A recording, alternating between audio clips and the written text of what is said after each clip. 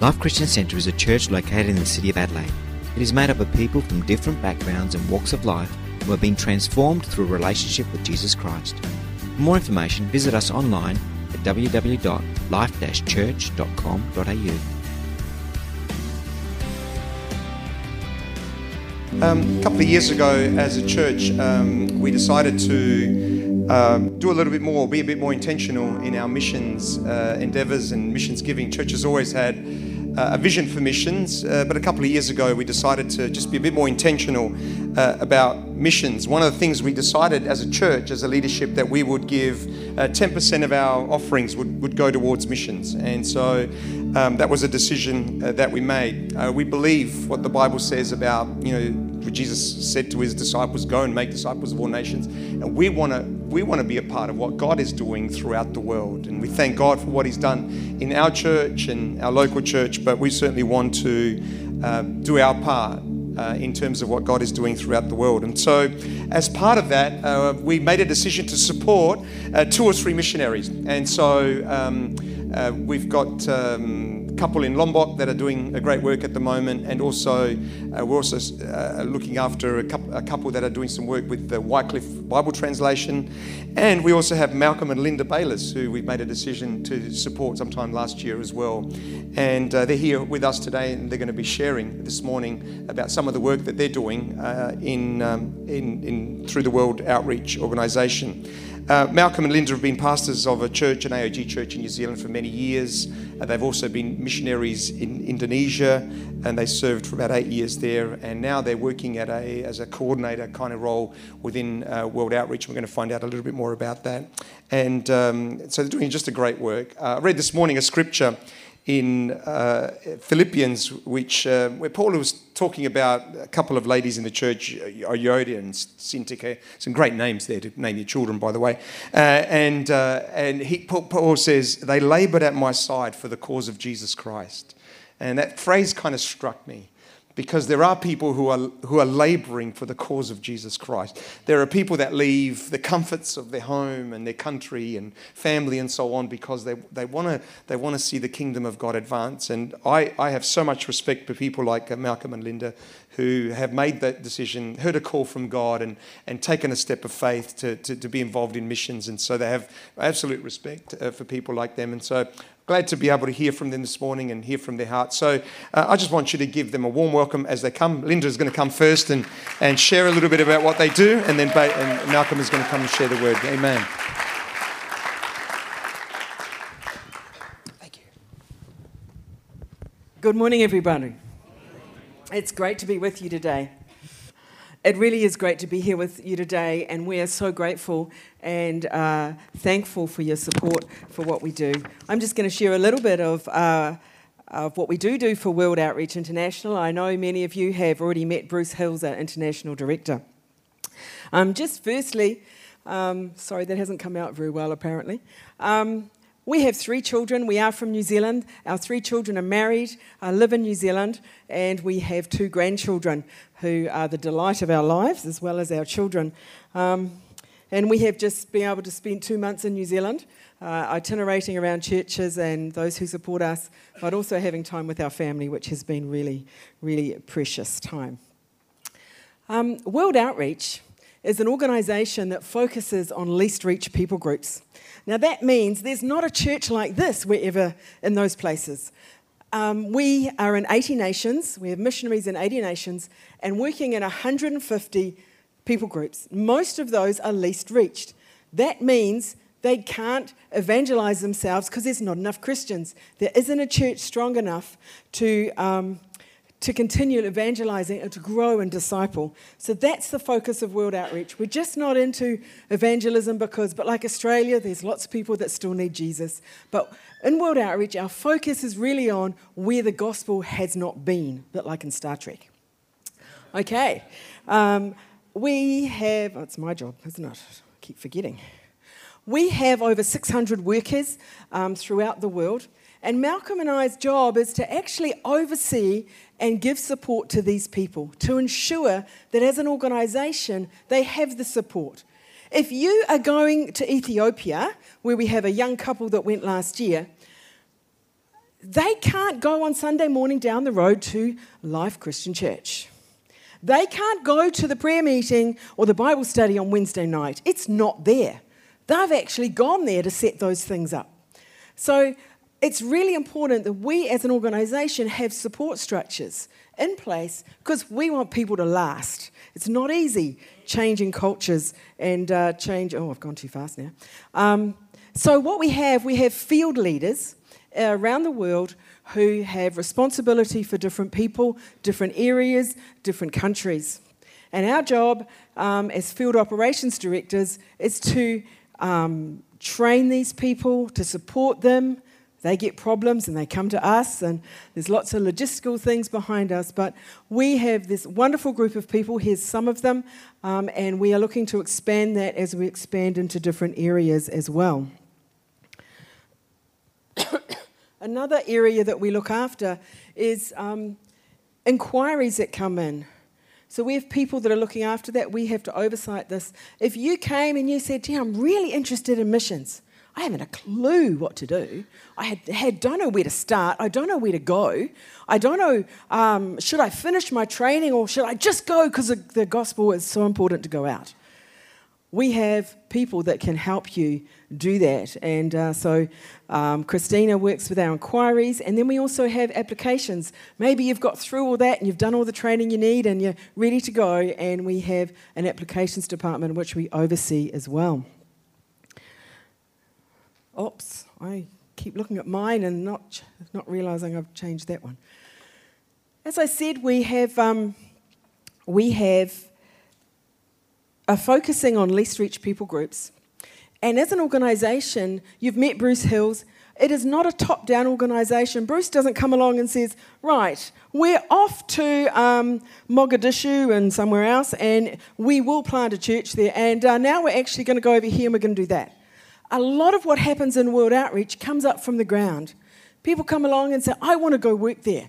I want to start something there. Or our people that are already there say, we're going to go to all these other people groups. And so we have meetings once a year in different areas called regional vision teams, where we get alongside the people from that country and say, how can we support you go into more people groups? For instance, we were in Thailand in October and working with a group there, and their heart is to contextualize the message. So we talked about how can they do it? How can they reach Thai Buddhists who think that it's not cultural to become a Christian? So that's one of the things that we do and work with. But also, if you're a new person heading off to maybe Ethiopia and you go and work with Nick and Emily in Ethiopia, you need some training.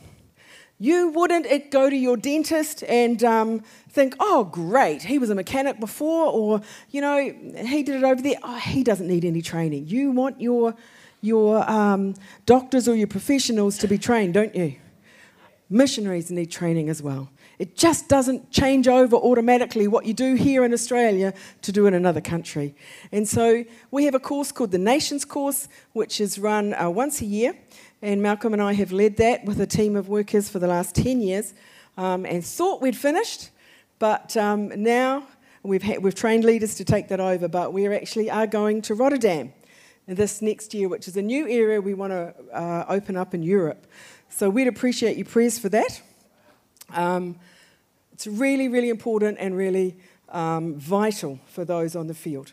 Another role I have separately is as Child Safety Coordinator. We value kids, and we value the safety of kids. And it's not just children's workers, it's everybody. If you're sharing the gospel, you need to know you relate with kids. You're not just reaching the parents, but you're reaching kids as well. So that's one of the jobs that I've done over the last few years, training, doing policy work and things like that. But we would really value your prayers. We've had to redo visas this year, and it has been exactly what those songs have said. It has been a stretch of faith. We needed hundreds of thousands of dollars to get this visa, and we're missionaries. We don't have that sort of money. We have now provisional acceptance for our visa, but I'd really value your prayers. On Thursday, our agent is going to take our medical insurance to immigration and see if they will approve it. They've already turned it down once, and we've had to look for another one, which is the top prayer need.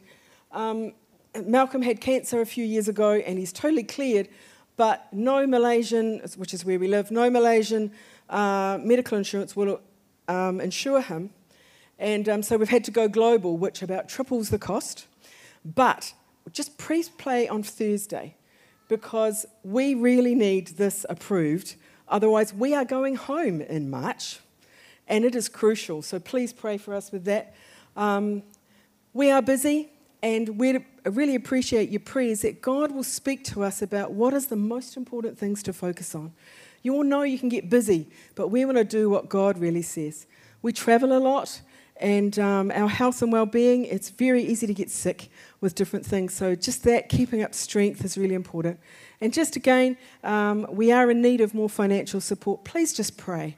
You have this card, and it is put on your fridge. We just stick it there. You open the fridge. Please pray. Just anything you think of, a 2-second prayer, just please bless them. And we know that it is so important. We feel the prayers of people supporting us. And so we just really do want to say thank you. It is a partnership. It is exactly what Pastor Joe just said before about standing behind. And as we help those right across the globe, so are you. You are actually impacting millions of people with the gospel of Jesus Christ. You might think your $2 a week or your $5 or maybe your hundreds, I don't know, doesn't do anything, but it impacts so many people so that they can stay and share the gospel with others. So we really appreciate it, and thank you very much.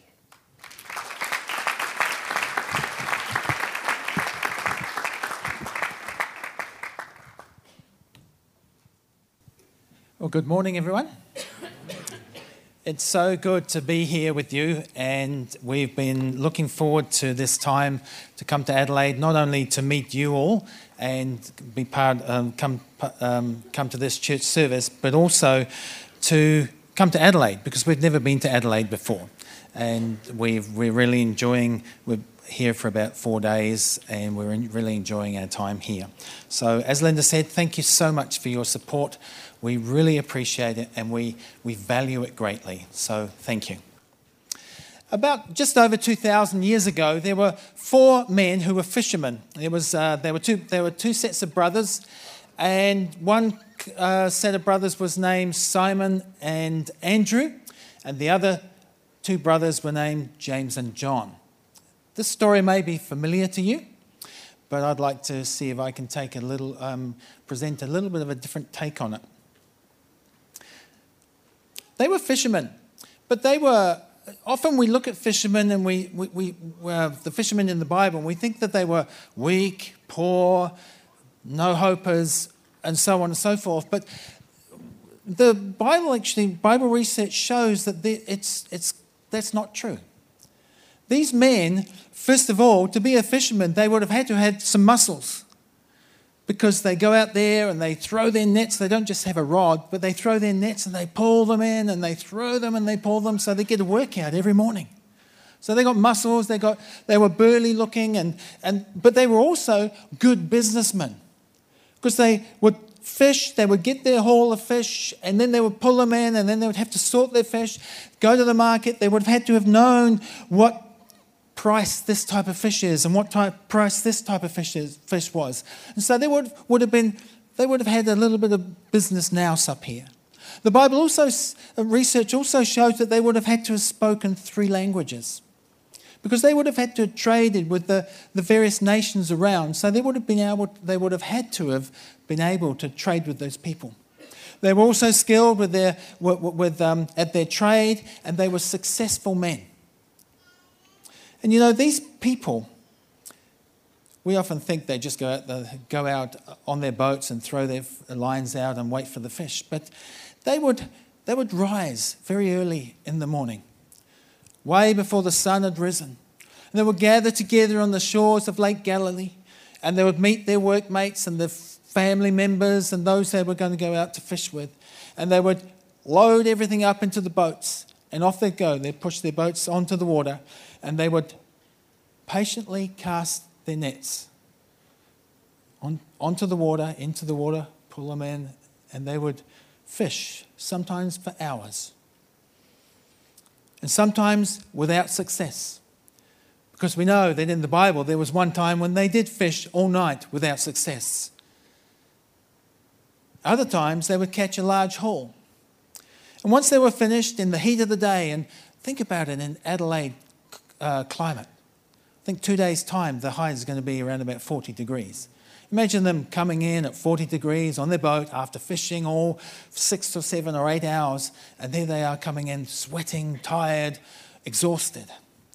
And they would return to the shores, pull their boats up on the land, and they would unload the fish in the nets, and they would begin to sort the fish. Some of them would be salting the fish for preservation because they would be taking to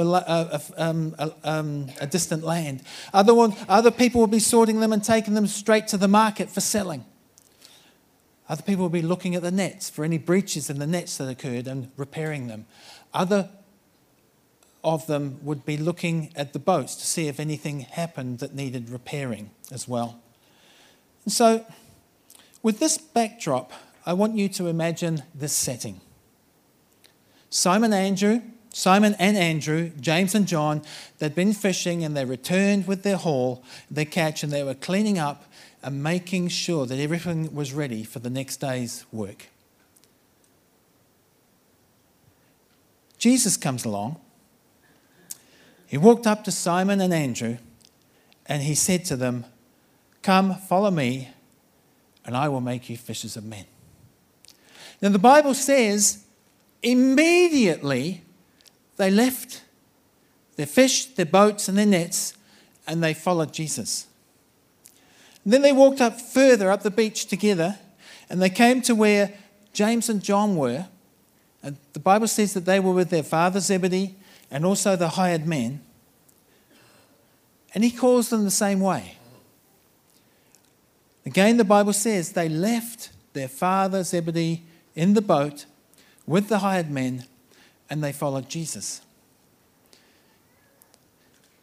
You know, that morning, when they got up, maybe 3 o'clock, 4 o'clock in the morning, to go out fishing for the day, they had absolutely no idea that day that would bring a change that would impact their lives and the lives of their family forever. Change. It's a funny word, isn't it? I was saying to Pastor Joe just before the service that change, often we say that we don't like change, but most of us do like change because I think most of you aren't wearing the same clothes yesterday as you did yesterday. So you've changed your clothes. We're quite accustomed to change. The thing we don't like about change is how it is imposed upon us. But change happens to us all. And this year, we're in the second Sunday, I think it's the second Sunday of this year, the second Sunday of this year, and 2019 is ahead of us. And if you go, it's going to be over. Isn't that the way it happens? This year is sure to have changes in it for every one of us.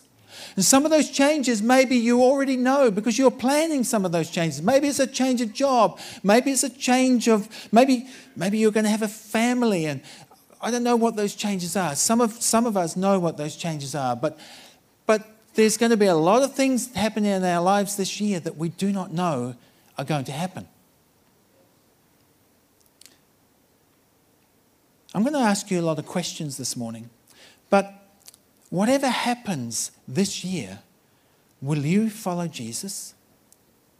Will you follow Jesus? No matter what changes happen, will you follow Jesus? It's a question that you and only you can answer.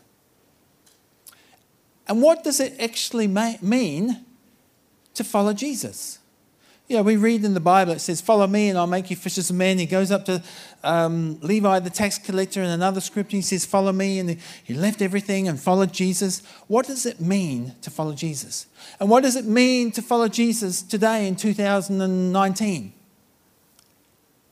And I want to share with you 3 things that I know there's a lot of aspects to following Jesus, but I believe these three things are very important, and I want to share them today because I think that they could bless you and help you in your lives as you go through 2019. The first thing is surrender.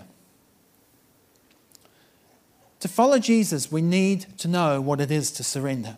Simon and Andrew and James and John, they were fishermen, as I said before. And from their trade, they received their income to provide for their families. And some Bible research says that fishermen were wealthy. Fishermen who owned their businesses in Bible times were actually quite wealthy. So they would have received their income for their trade to provide for their families. They had successful businesses. And they would have had plans. Who knows? For their family, they may be going to relocate from one side of the town to the other or build a house, or who knows what those plans were. But they would have had plans for their business and for their family. And they surrendered their security to Jesus. When he said, "Follow me and I will make you fishers of men," they were surrendering who they were and what they did to follow Jesus. And I want you to think and ask yourself, what is Jesus asking you to do? In what way does he ask you to follow him today? Just hopefully that's good. It says in Luke chapter 9, verse 23, "And then Jesus said to them all, 'If anyone would come after me, he must deny himself and take up his cross daily and follow me.'" As I look at this verse and think of the word surrender, I see that surrender and the phrase deny himself and surrender are really the same thing. What does it mean to deny ourselves? It means to surrender. The phrase means to say yes to God and no to self. It means to humbly submit our will to God. And in today's terms, imagine for those of us, or those of you who are in employment and working somewhere, can you imagine if you're having a bit of a struggle or a conflict with one of your workmates? And they just annoy you every time you see them. They say something to you and you just want to tell them a thing or two. And we're a human, right? And we want to say something to them. We want to put them in their place. To deny ourselves means to look at what the Bible says, and it says to honor and love other people. So you speak softly to them. Even though inside I want to say, well, you just fill in the gap. It's to say yes to God and his word and the principles in his word, and no to self. That's what it means. You put it, that type of thing, in whatever situation you're in. It means to humbly submit our will to God. And it's a daily lifestyle. It says in this scripture, it says, take up his cross daily and follow me. It's a daily thing that we have, the lifestyle that we have as we follow Jesus. The disciples, they said no to their occupation and all that involved, and yes to Jesus. Now, I am not saying that to follow Jesus, you need to go to your workplace tomorrow, hand in your resignation and walk away. I'm not saying that. God might require it of you, but I'm not saying that that's what it means. It might mean that for you. For Linda and I, we had to resign our position as pastors in the church in New Zealand, and we had to say yes to following Jesus to Indonesia, where we became missionaries. That's what it was for us. But whatever it is for you, it's saying yes to God and no to yourself. You see, surrendering something to Jesus does not necessarily mean losing it. Often we say, well, if I surrender it to Jesus or surrender my future, I'm going to lose my future. That's not true. What it means just means that you hold on to it lightly. That you are willing to say no to self and yes to Jesus. It might be a dream that you have. It might be a job. It might be a relationship. I can remember before I was married, I was in a relationship with another girl at that time, because it was when I was a lot younger. And she was not that good for me. And I had to surrender that relationship to follow Jesus, because I remember somebody came to my church and said, that woman is going to pull you down. So I said yes to Jesus and no to that girl, and I'm so pleased I did. So pleased I did. So it might be a relationship, it might be an attitude, it might be a spiritual discipline that needs to be developed, and it might be a habit that you need to form, or it might be how you spend your money or your time. I don't know, whatever it is in your life that you need to surrender, or even a call to follow him in ministry. It's holding it lightly and surrendering it to him. Pastor Joseph, would you mind, just for the illustration of this, purpose of this illustration, could you just surrender me your wallet? Everybody laughs. Wow, look at this. He's so compliant. Thank you. Pastor Joseph has surrendered me his wallet. And who has got hold of this wallet right now? Me, right? So whose wallet is it? But I've got it. It's in my hands, right? Whose wallet is it? It's Pastor Joseph's. The money that's in this wallet, assuming there is some money in here, whose money is it? But it's in my hands. Whose money is it? It's Pastor Joseph's. The credit cards in here, whose are they? The bank's, but Pastor Joseph's. The difference is, even though the money in this, the wallet and the credit cards in here, they belong to Pastor Joseph, I have control. And that's exactly the same in our lives. It's our life, but we surrender it to Jesus and he has control. It's still our life. And I've been thinking about this over and over. God will never take control of our lives because he wants us to worship him willingly.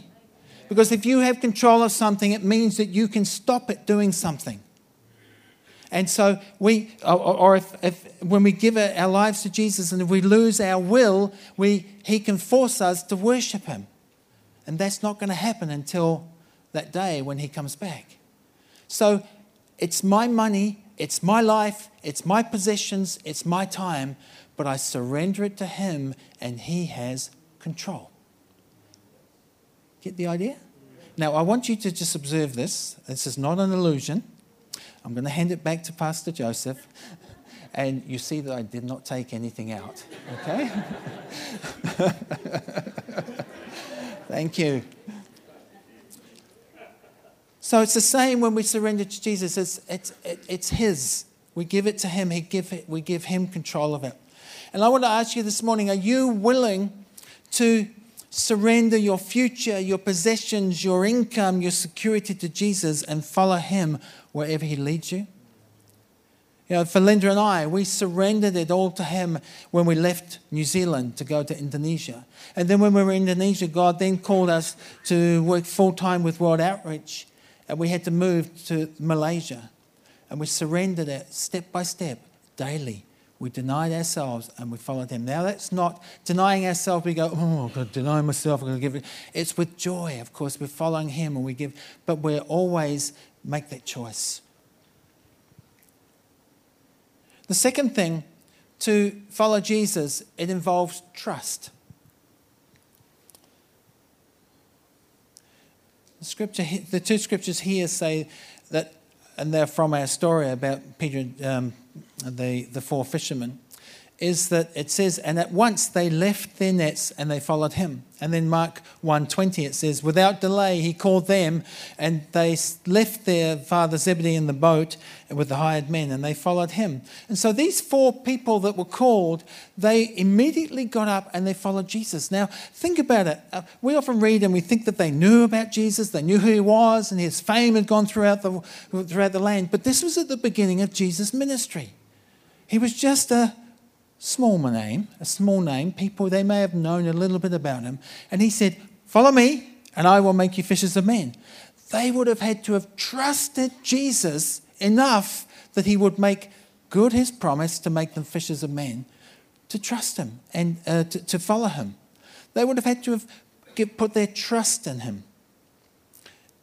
You know, if you were standing at a bus stop here in Adelaide and you were just waiting for a bus and you're standing there and then somebody came up to you, you may have seen them in the supermarket. You don't really know who they were, don't know their name. You may have seen them before.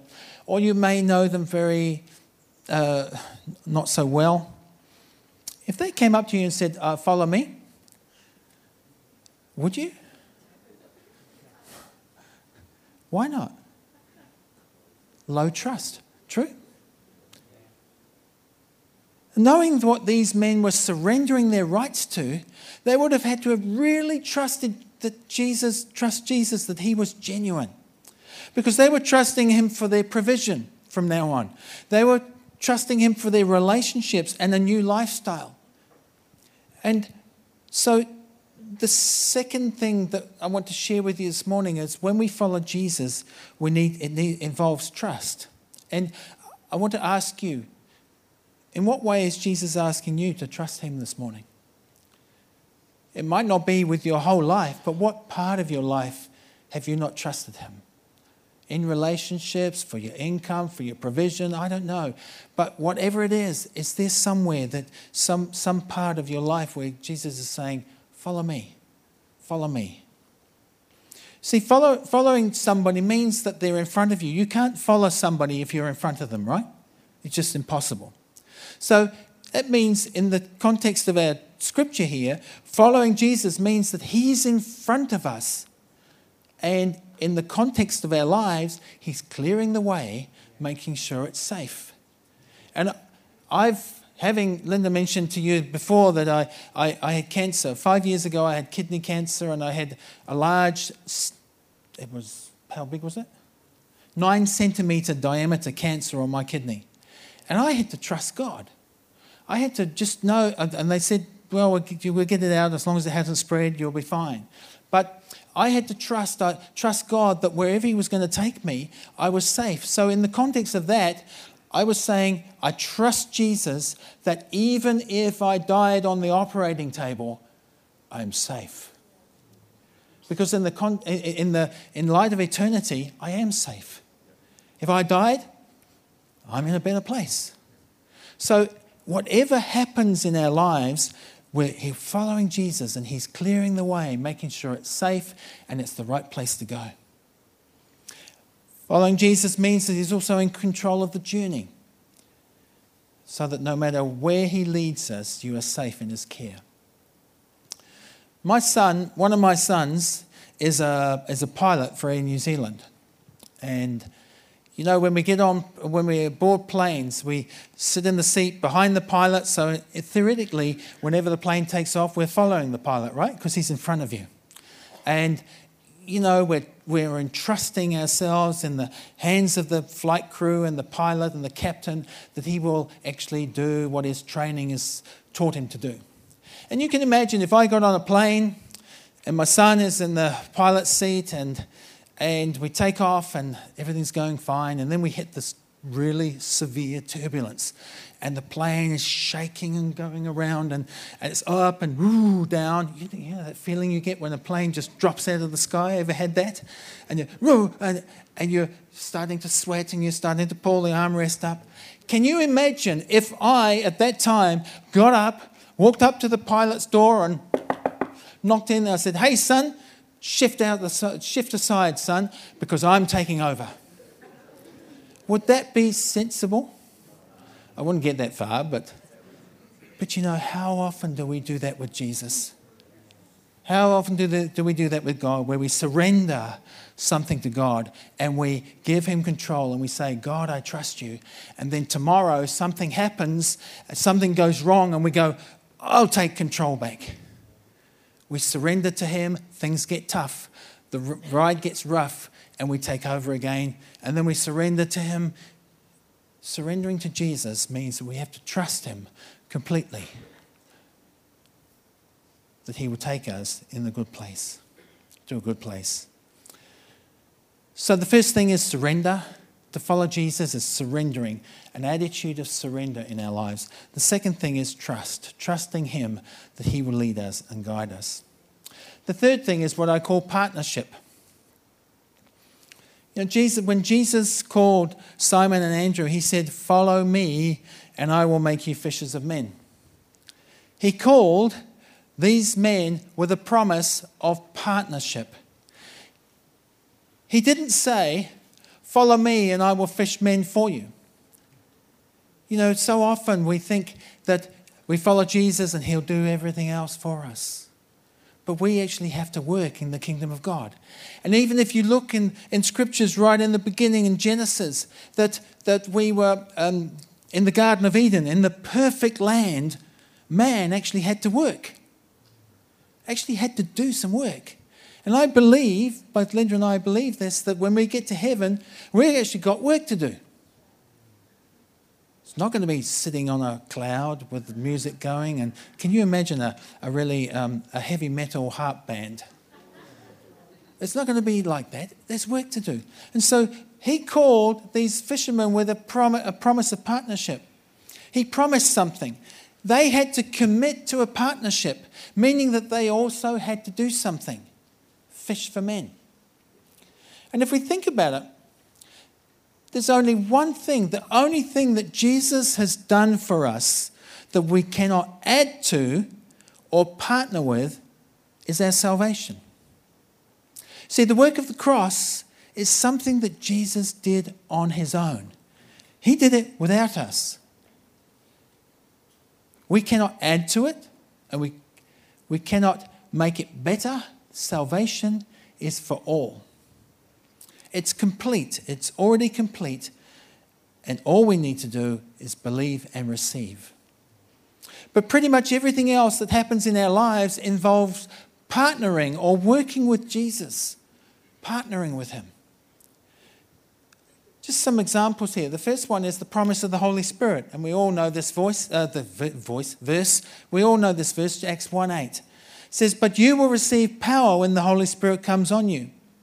And you will be my witnesses in Jerusalem and in all Judea and Samaria and to the ends of the earth." Jesus promised that the Holy Spirit will come upon us. So we're given the promise of the Holy Spirit. But our part in that partnership is that we will be witnesses for Jesus wherever we go. He didn't give us the Holy Spirit so we could sit back and we could just use it for ourselves. But it was to partner with Him in bringing the gospel to those who have not heard. And we know that those verses, Jerusalem, Judea, Samaria, and the ends of the earth, you've heard the teaching about it's your local community, it's your neighbour, it's your family, your neighbours, and so on and so forth to the ends of the earth. So Jesus gave us the Holy Spirit so that we can see people come to know Him. It's a partnership. The second verse, the example I want to share with you is the Matthew 28, verse 18 to 20. We know this is the Great Commission. And it says here, "And Jesus came to them and He said, 'All authority in heaven and on earth has been given to me. Therefore, go and make disciples of all nations, baptizing them in the name of the Father and of the Son and of the Holy Spirit, and teaching them to obey everything I have commanded you. And surely I am with you always to the very end of the age.'" So what's the part that Jesus did here, and what's the part we're to do? He said, "I am with you.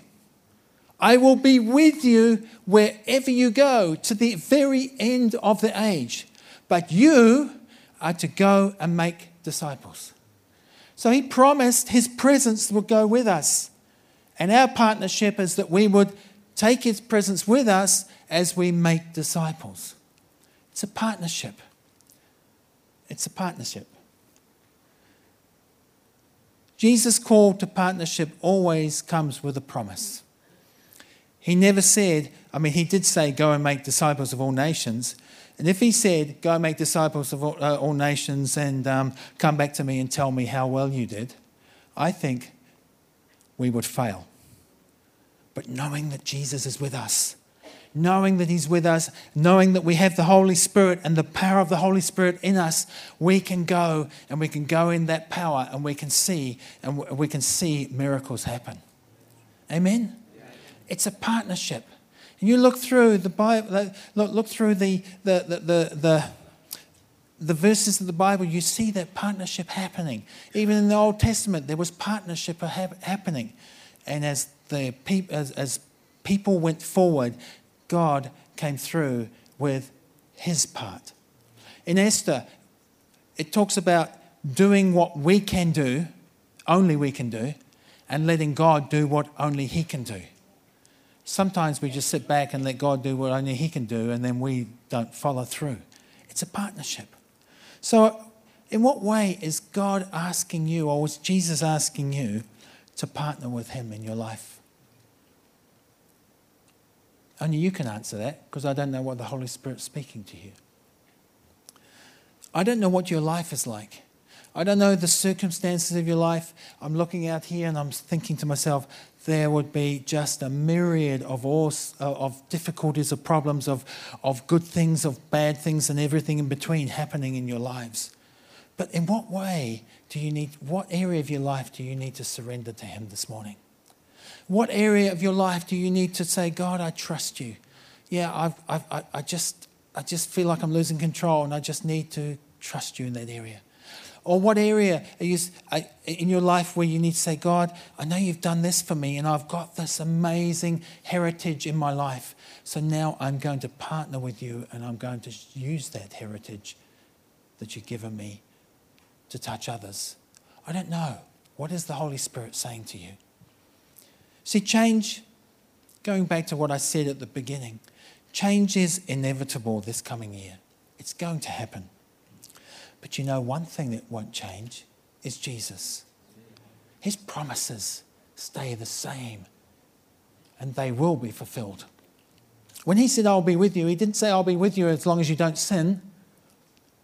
I praise God for that. He says, I'll be with you.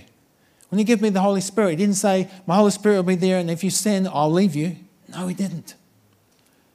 That never changes. And so He never changes. The Bible says His love, His grace towards us is there yesterday, today, and forever. Jesus is the same. And I'm so pleased about that, because that means I can, with confidence, go into tomorrow. But in what way is Jesus asking you to surrender to Him? What area is He asking you to trust Him? In what way is He asking you to partner with Him?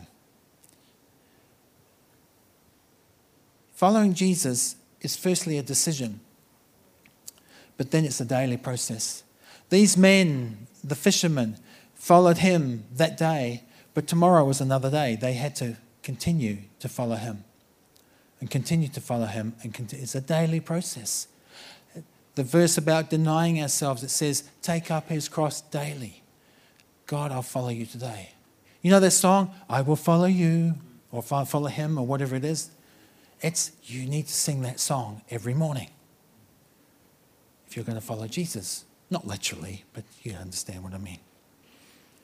It's a daily process. So today, will you follow Jesus? In 2019, will you follow Jesus? And what do you need to do today? What decision do you need to make today to follow Him?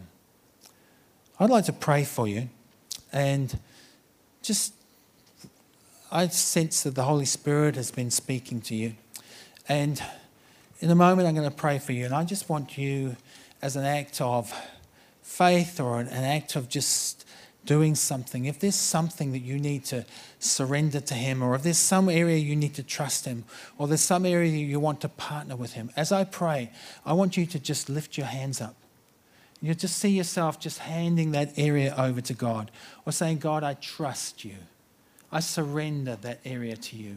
Oh God, I will partner with you. I will do this.